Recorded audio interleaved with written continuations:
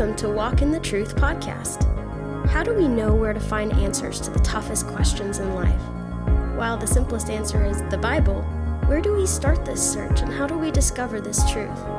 Today, in this teaching podcast, John Metter, lead pastor of Cross City Church, takes a specific text of the Bible and helps us find truth for the life we're searching for.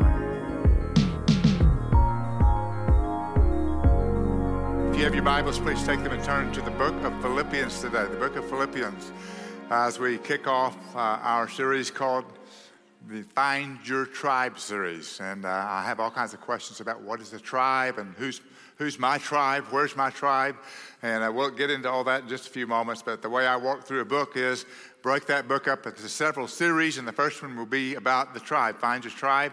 And it's all the way through chapter 1 of the book of Philippians. By the time we get to chapter 2, we're in a whole new series, and they all work together so that by the time that we're in the end of this great letter, you have 4 large keys to living the Christian life, and we're going to be excited to walk through this together. Please stand with me as we read Philippians chapter 1, beginning in verse 1, which is all we're going to cover all the way through verse 8. Now, you may notice a little different look today because we have a little bit of a hardware problem, and so my image will not be on the screen, so you have to look directly at me, which is unfortunate for you, but that's how it will have to be. I'm told I look better from a distance anyway, so I'm sure it'll all work out in the end. But it's a little different look today, but just know we'll be back with our regular programming next week. All right, Philippians chapter 1. I'm going to read the first 8 verses, but the first verse is all we'll focus on this morning. And here's what it says. Paul and Timothy, bondservants of Christ Jesus, to all the saints in Christ Jesus who are in Philippi, including the overseers and the deacons. Grace to you and peace from God our Father and the Lord Jesus Christ.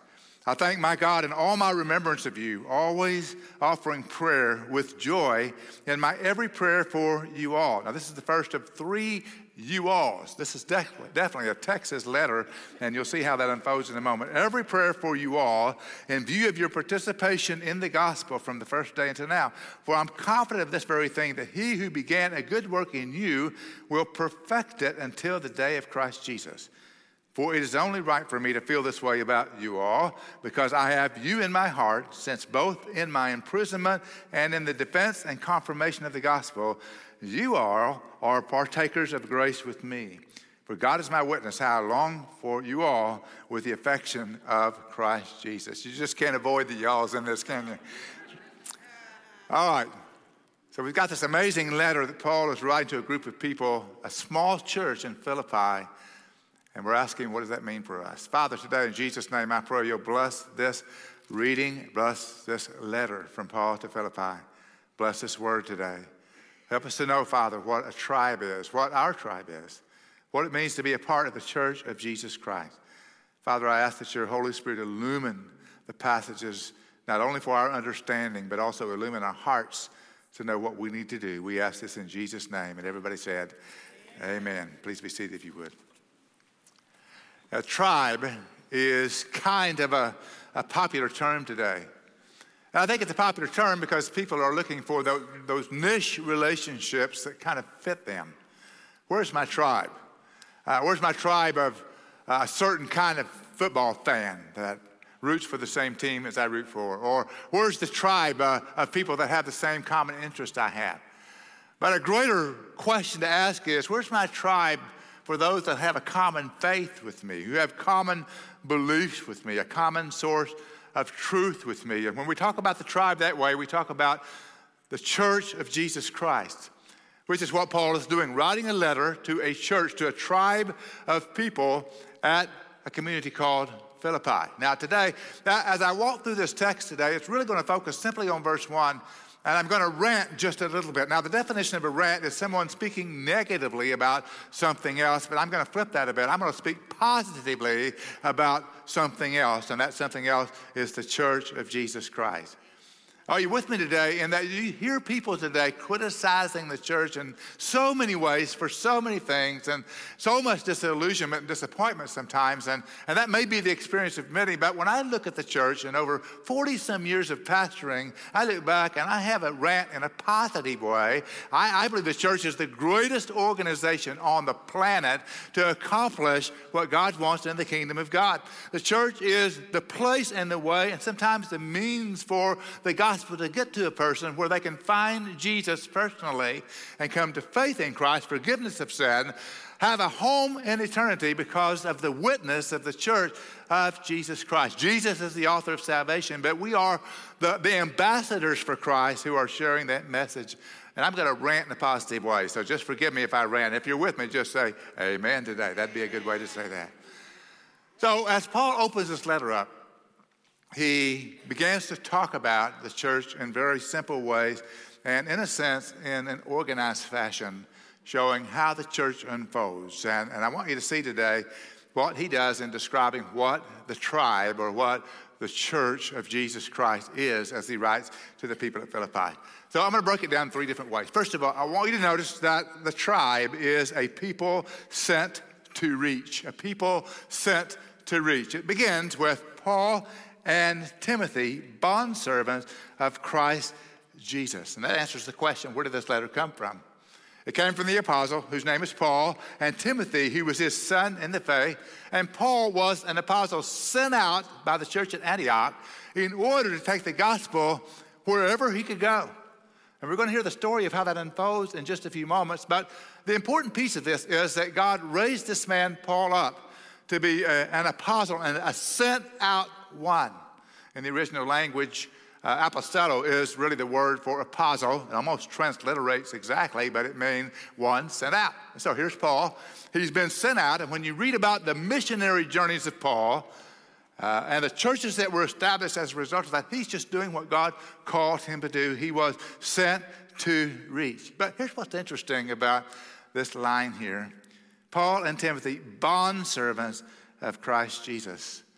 Now, you would think that the Apostle Paul, who is the one that we attribute most of the writing of the New Testament under the inspiration of the Holy Spirit is coming from, you would think that he would have a little bit more ambitious title, a little bit more honorable title for him. But here's how he introduces himself to a group of people who knew him really well. He says, bondservants of Christ Jesus. And I want you to pause for just a moment about that title for a second. I want you to think about that when it comes to great, high, honorable church leadership that God is using in powerful ways who would embrace this title, this word, this description. The word bondservant shows that leadership in the church was not a title of ambition or honor, but of sacrifice and service to the Lord and to the church. The most honorable leader in the kingdom of God today is the greatest servant in the kingdom of God today. Amen. It's not the most famous. It's not the most celebrity. It's not the pastor or leader who preaches to more people than anyone else. It is the one who serves the pleasure of the Lord and the need of the people in the greatest way, where they can claim the title bondservants of Jesus Christ. Now, when a person's been there, as Paul has been there, for him to use the title bondservant and be a hypocritical kind of title because he didn't live it out, it would be counterproductive for his letter. So he writes a title and claims to be bondservant, and the people knew he was saying the truth, that he was truly a bondservant to them. Now, it's important for you to know that because as you view leaders in the kingdom of God, they need to be able to fit that title and that description of being a bondservant. A bondservant simply means we have no rights of our own. It simply means that we have met the master that we're willing to serve. And the Old Testament version of the bondservant was a slave that found an owner who would so take care of he and his family that he would step up and voluntarily take an awl, pierce his ear on the doorframe and say, I'm a bondservant with you for life. And I think you as a believer in Jesus Christ can understand that context and that meaning. And you probably in the same way say, I am a bondservant of Jesus Christ for life because of what he's done for me on the cross. We're not bondservants because we hope to get something. We're bondservants because we already have something, and that's our salvation, our forgiveness in Jesus Christ. Amen? Are you with me this morning? So, bondservants of Christ is how he begins to describe that. And as you read the story of how the Philippian church was begun, you realize that Paul truly is a bondservant. Because the church began as a result of the Macedonian vision. How many of you have heard that term before? The Macedonian vision. In Acts chapter 16 and following, Paul and Timothy and Silas, and most believe Luke was there, the author of Acts as well. They were praying about where they were to go with the gospel. They knew they were sent out, but they didn't know exactly where they needed to go yet. They hadn't gotten the final direction from God just yet. So they went in one direction and the door was closed. Another direction and the Holy Spirit forbade them to go that way. Still a third direction and still no open door. And finally in the night, as the scripture describes it, Paul received a vision in the night, a dream of a man in Macedonia saying, "Come over and help us." And so the next morning he gets up and he says to those companions of his, "The Lord showed me this dream, this vision of a man calling us to Macedonia," which was the furthest distance from all these other places they were trying to go, across the sea over to Macedonia. And these men got together and prayed, and they came to a common conclusion that God was calling them to this place called Macedonia. And what happened as a result of that was the planting of a church at Philippi. So we have sent out ones that really begin churches. Now, I think it's really important for us to take just a moment and say every church was begun by someone that was sent out to plant seeds of the gospel so that someone could come to faith in Christ. And for Philippi, it was this group of super church planters. You know these guys. If you read your Bible, you know about Paul, you know about Timothy, you know about Silas, and if you read Acts 16, them singing hymns in prison with Paul. He's famous for that duet in prison, that open prison door. And then you've got the Gospel of Luke, and you've got the book of Acts, which is Luke's authorship as well. But that's how Christianity advanced. God sends people out to reach other people. Amen. This church was begun by someone who was sent out to reach the people of this area. Did you know our church was begun in 1904? Nobody in the room was here at that time. 1904. It was begun about a mile away from here where the McDonald's is on Main Street and 183. The person that planted that church planted it in the home of a lady whose last name was Jornigan. And she was the great-great-grandmother of Sarah Green, who attends here now. When that church was planted, it was actually on the front porch of Miss Jernigan's home, and there were a grand total of 18 people in the city of Euless. And I'm thinking, anybody that plants a church where there's a community of only 18 people really must have a burden for those 18 people. 18 people. But more than that, they were sent by God, so God knew what the future of this city would be like, right? We don't know what's in the future, but God does. And so they planted a church where there was a community of 18 people, and a handful of them started, and from there it just kept on going. And of course the city kept going, the airport came, the community grew, and all of a sudden we're in the middle of a thriving metropolis with the gospel of Jesus Christ sharing everywhere we go with people from all over the world. I thank God for people who are sent out by God to plant seeds of the gospel so that a thriving church community can take place. And what we do is essentially the same. This church has planted a number of smaller churches in the area today. I just got back from our North Campus where we ordained 2 deacons there at the North Campus today. And the reason we do that is because we know a gospel witness in that population area needs to happen. A few years ago, I met a man who was sent out from a church in India, and he had personally been responsible for planting 2,000 congregations in about 20 years. Can you imagine 2,000 churches in 20 years? Yeah, somebody clap. That's a hero of the faith right there. So when we talk about a tribe, we talk about how it begins, and it begins, first of all, by people sent to reach. Most of you realize this, that our name is Cross City Church, but we're also a part of a denomination of more than 48,000 different churches called the Southern Baptist Convention. And over the last 10 years, 10,000 church plants have been planted successfully through this cooperation of churches all over America. In addition to that, 21,000 new congregations were planted overseas through the International Mission Board. I mean, that's a pretty significant thing for all over the world. Churches began to be planted because of the gospel of Jesus Christ. And you're really a part of that. You're really a part of that by being a part of this church.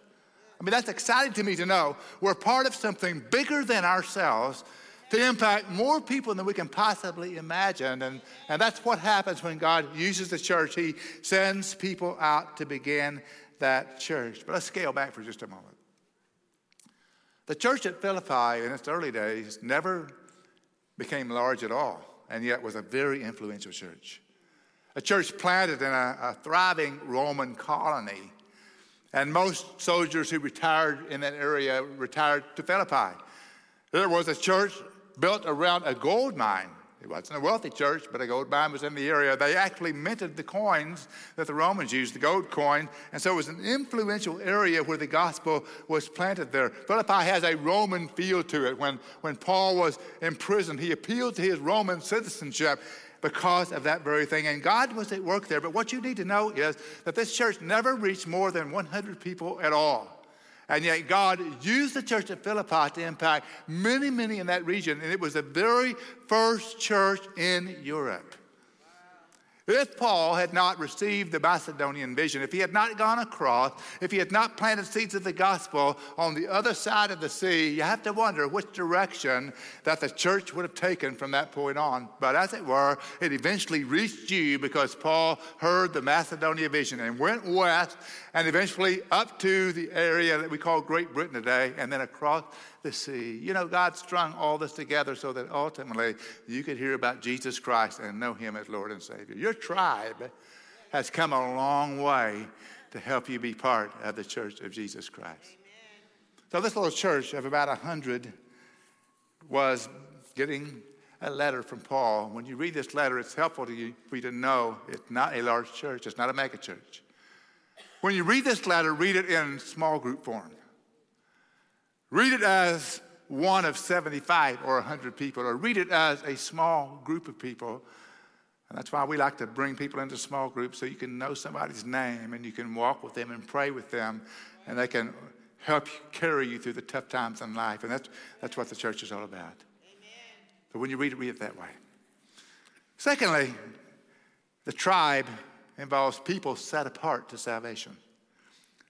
Notice what's next.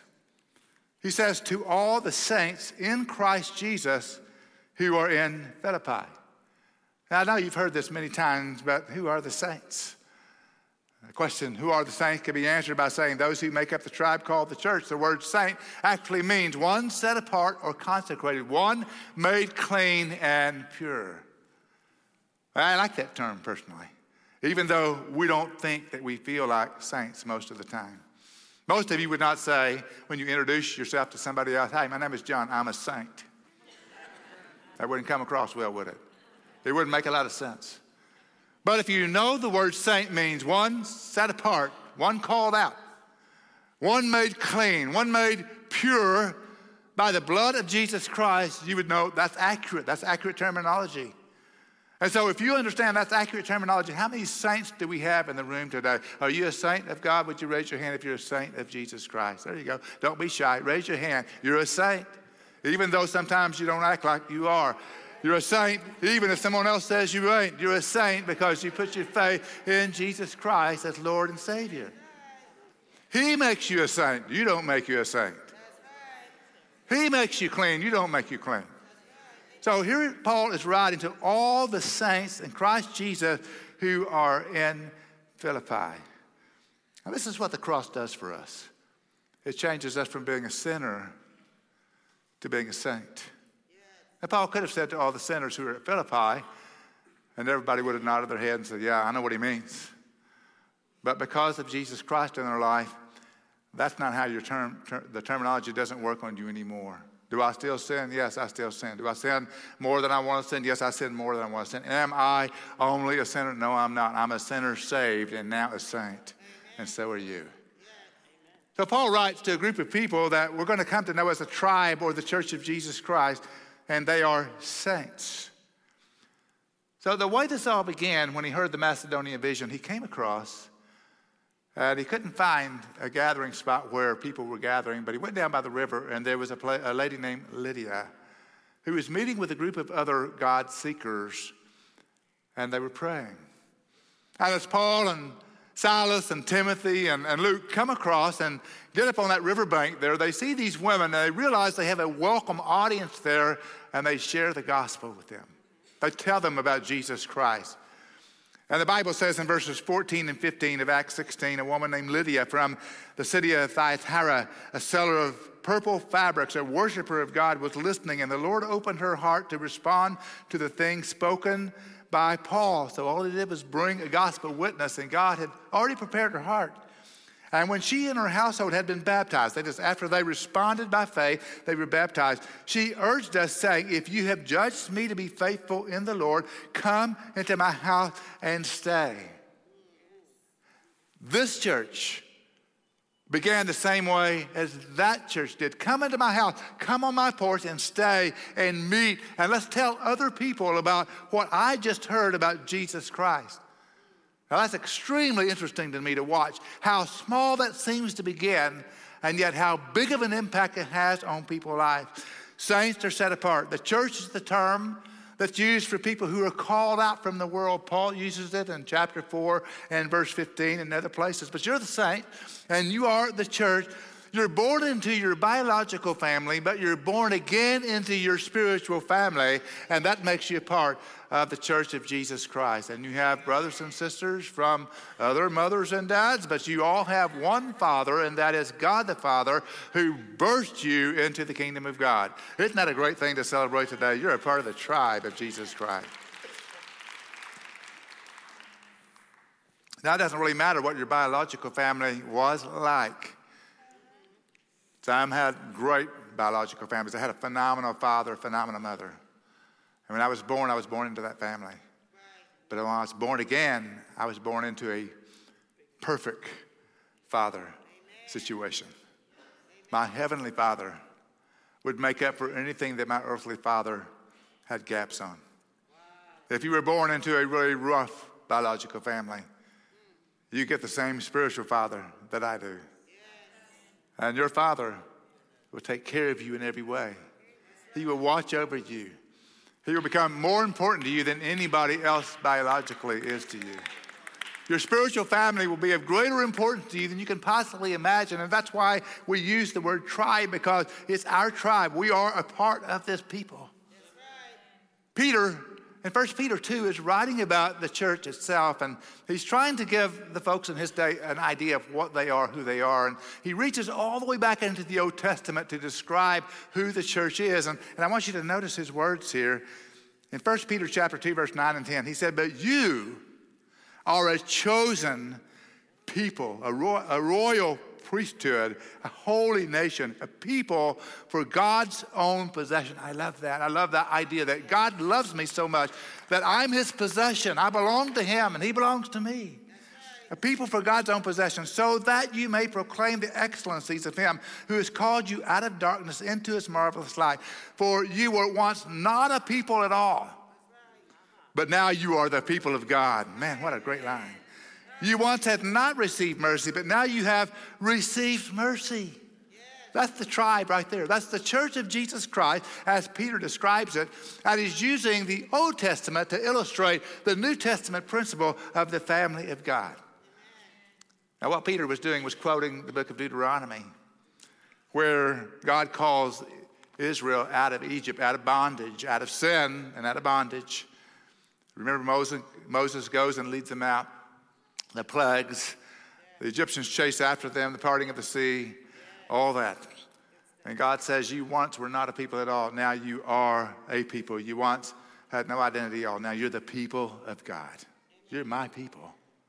You're my people. So Peter uses that to say, those of us who have put our faith in Christ Jesus, we're now a part of what God says, my people. My people. So if I ask you, who are your people? Your answer needs to be, I'm God's people. I'm part of God's people. God is my Father. My family is a family of faith. I'm part of the tribe that he has set out for me. I'm part of the church of Jesus Christ. I've been called out of the world. I've been set apart from where I was, and I am now part of the tribe of Jesus Christ, the family of God. Now, some of us have read the Old Testament book of Ruth, and it's a phenomenal book, a great story of Naomi and Ruth. Naomi is widowed, and Ruth is her daughter-in-law, and now Ruth's husband has died as well. It was a rough world. And so the other daughter of Naomi said, I'm going to go back to my people. And Ruth says, I'm going to stay with Naomi. I'm going to stay with you. And Naomi says, no, you need to go back to your people. You need to go back to where you came from. And she makes this great, great statement. Ruth responds with this great, great statement that we hear about in weddings. We hear about it when we describe really special relationships. And I want you to read what it is because it really describes who we are. But Ruth said, do not urge me to leave you or turn back from following you, for where you go, I will go. Where you lodge, I will lodge. Your people shall be my people, your God, my God. Amen. What a great picture of the importance of you needing to know who your people are. Amen. What a great picture of being committed to someone who's a part of your tribe, a part of your people. Over the last few years, I've been sharing these 5 questions that I believe God placed on my heart as the 5 most important questions people can ask and answer. And if you don't have the answers to these, you're going to be moving in a direction far from where you need to be. And the first question is, who is God and what is truth? You've got to settle that from the beginning. Who is God and what is truth? You don't answer that question accurately, it's almost impossible to predict where you'll end up, but it won't be good. The second question is, what is my purpose in life? You need to know your purpose in life. A third question is, what was I created to be? We spent some time talking about 2 weeks ago.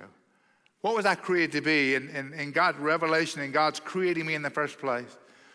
The fourth question is about relationships. Can I have healthy relationships? Do I know what they are? Do I know how to have them? But the fifth question of those 5, and the one we're focusing on right here, is the question, who are my people? Who do I look around me and see as my people in a world that's filled with people? You have relationships at work. You have relationships in the neighborhood. You have relationships with biological family. You have relationships that are friends from the past. You have Facebook friends. You have followers on Twitter. You have all kinds of people that are around you. But who are your people? Do you know who your people are?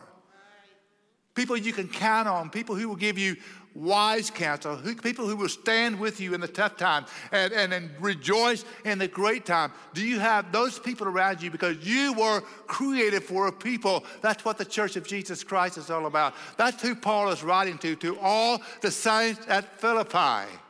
That's what he's saying.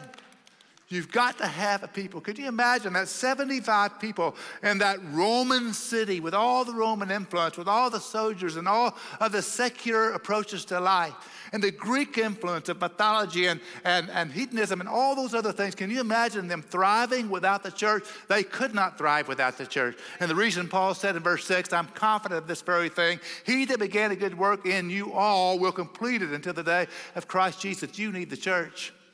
You need the tribe that is around you.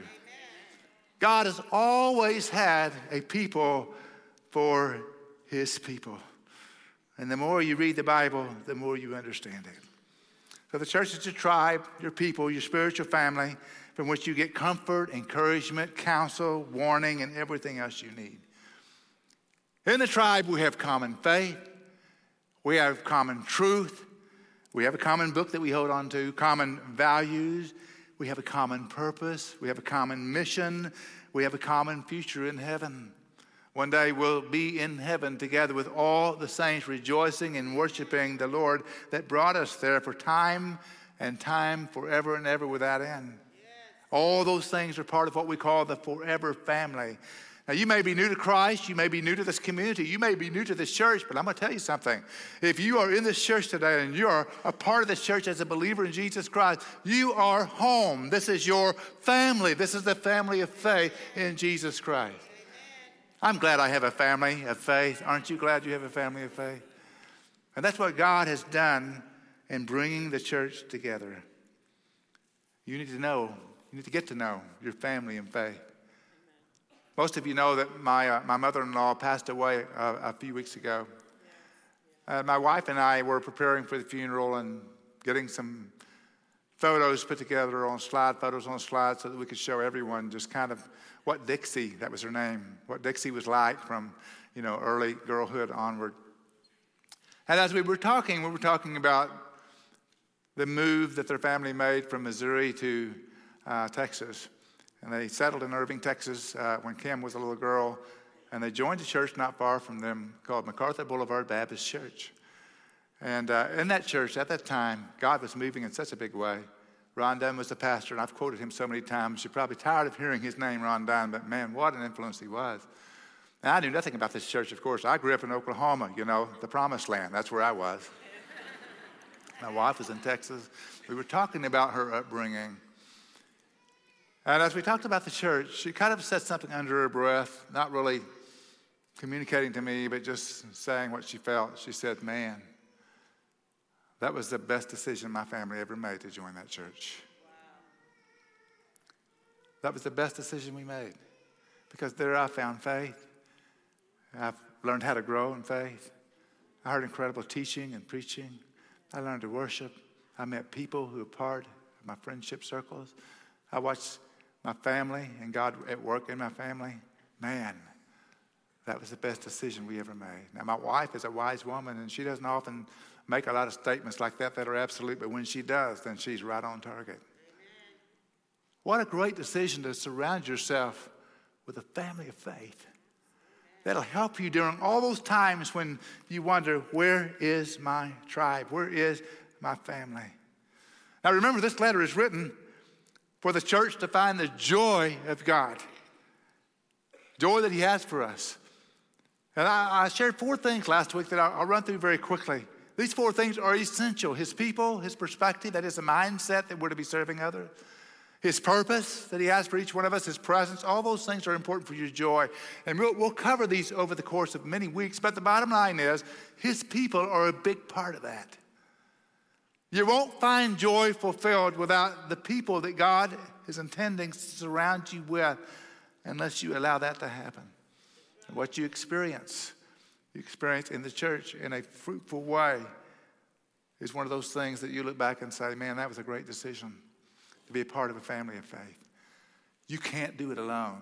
That's right. He never said you could. That's right. Why are you trying?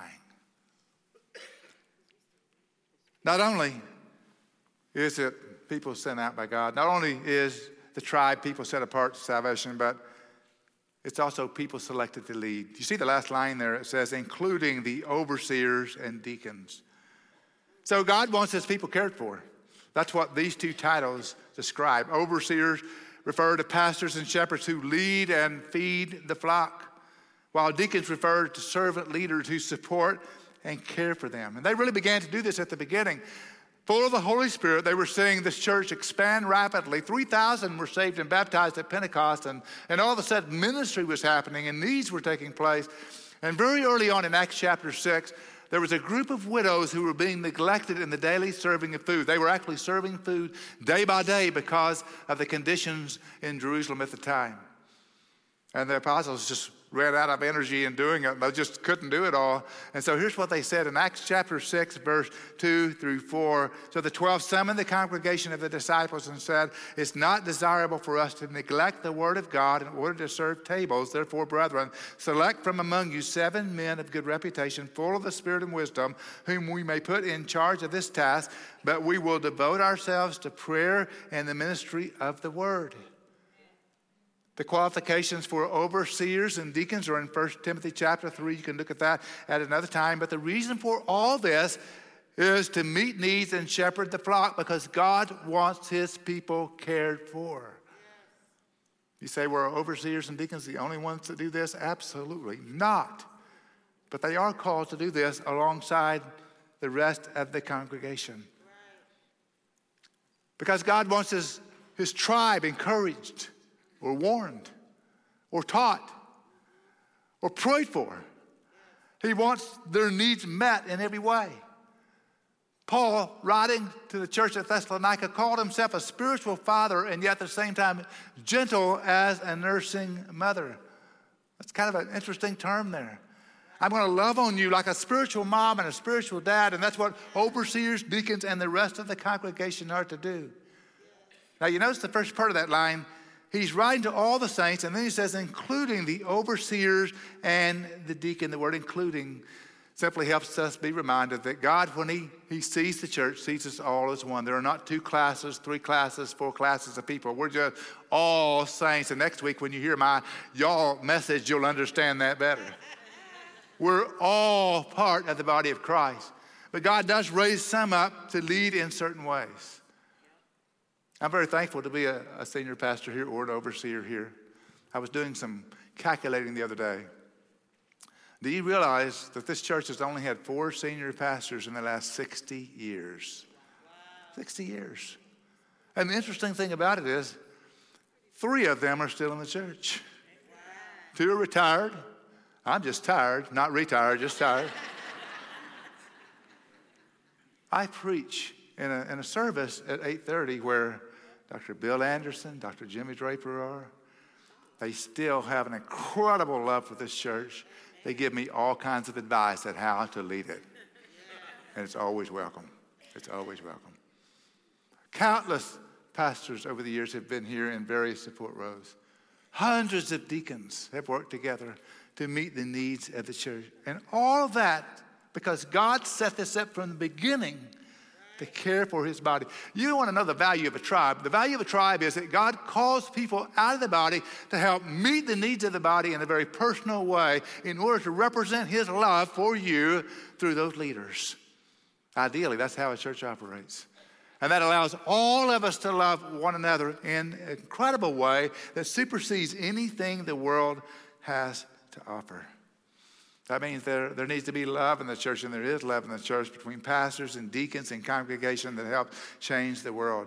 There's love, and we all work together to help raise children whose parents bring them. We're part of the discipleship process as we teach them to know Jesus and to know the love and the joy of the Lord in the tribe. Of course, we don't take the role or take the place of parents, but we come alongside them and hope and encourage them and pray for them. We love caring for widows because God has given us the responsibility to do that. We love helping people struggling with finances and equipping them for the word for life in general. We love doing all those things at the church. We look out for one another. And that's what the tribe is supposed to do. You need to know people have your back. I'm going to tell a story that I don't often tell this kind of story, but some time ago, a widow in this church had been widowed for several years, and she met a man on Facebook, which always is the way to have successful relationships, right? You meet somebody on Facebook. And this guy, without having ever met her, proposed online. So I found out about it from a deacon that had been calling her and encouraging her in every way. So we put on our detective glasses and we did some investigation. And we made the right phone calls and found out that this guy was not going to be a threat to her. He was independently wealthy. He didn't need her money, didn't need anything she had, but really began to connect on Facebook. And I called her one day and talked through a phone conversation with her with another person in the room to help me kind of read between the lines. And at the end of my interrogation, which is what I would call it, I asked her like 40 questions about her finances, about this guy, about all these things. I said, do you understand why I'm asking these questions? Because she got kind of quiet, and I thought, she's going to hang up on me. And she didn't even hesitate. She said, because you love me. And I said, you know who gave me your name? She said, that deacon, he loves me too. I said, you're right. All we want to do is make sure you're fine. And if you're fine, we're fine. But if you're not, we're not. You know, that ought to happen every day in the tribe. That kind of thing ought to happen all around us, where we're looking out for someone, where we're looking out for their well-being. That kind of stuff inside the church. I've not even gotten started. I've not got on my rant yet. Think about what happens outside the church. And when I think about what happens outside the church, it's really incredible what the tribe of the people of Jesus Christ see God do through them outside the walls of the church. And when I hear criticism about the church being insensitive or judgmental or selfish or something like that, or being out of touch, I say, where do you get your information? Because the experience I have is very different from that.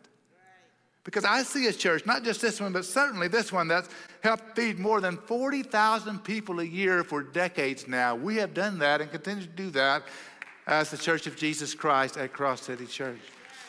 I've seen a church that's helped rescue 38,000 babies in the last 40 years through MCWC, which we helped fund and which we had started years ago, who helps people with grieving, who gives counsel to those that are in confusion. A church that's helped repair and rebuild more than 900 homes in the last 12 years in this community. A church that embraces new moms at decision points, help them know what's next. Come alongside teenagers that may have no support at home, no help at home, maybe not even parents at home, and give them love. A tribe that goes into schools after school and teaches Bible clubs and teaches kids what it means to have a relationship with Jesus Christ. I'm a part of a church that dug wells in India to feed villages that didn't have any water at all and watched them celebrate as that water came bubbling up out of that well. I've seen us go disaster relief in Haiti when nobody else was going and nobody else wanted to go.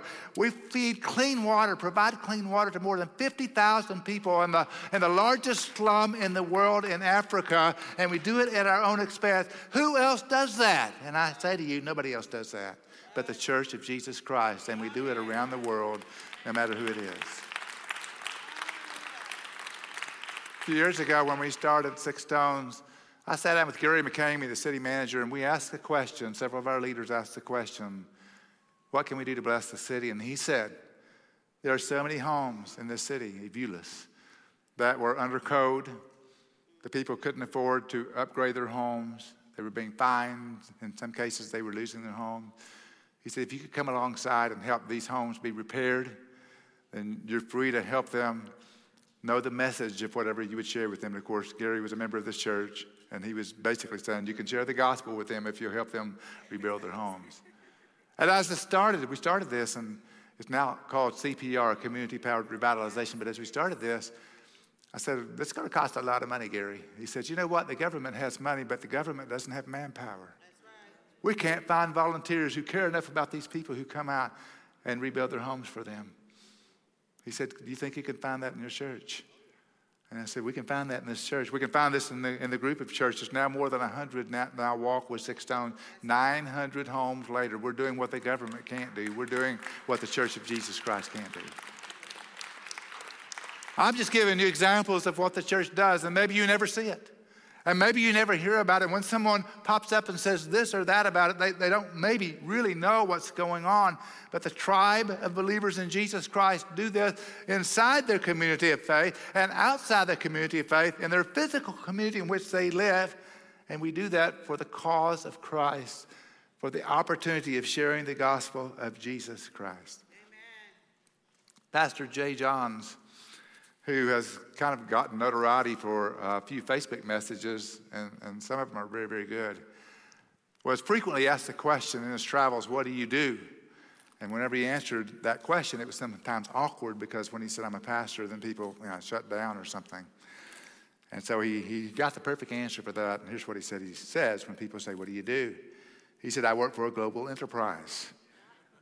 We've got outlets in every country of the world. We've got hospitals, hospices, homeless shelters, orphanages. We do marriage work. We have feeding programs. We do justice work. Basically, we look after people from birth to death, and we deal with the area of behavioral alterations. And the lady he asked, or he was talking to, said, well, what's it called? He said, the Church of Jesus Christ. That's what we do all around the world.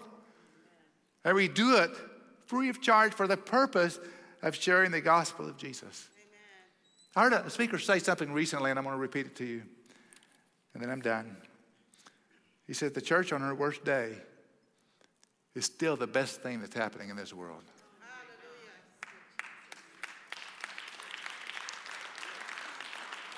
You think about the world that needs hope. They need love. They need truth.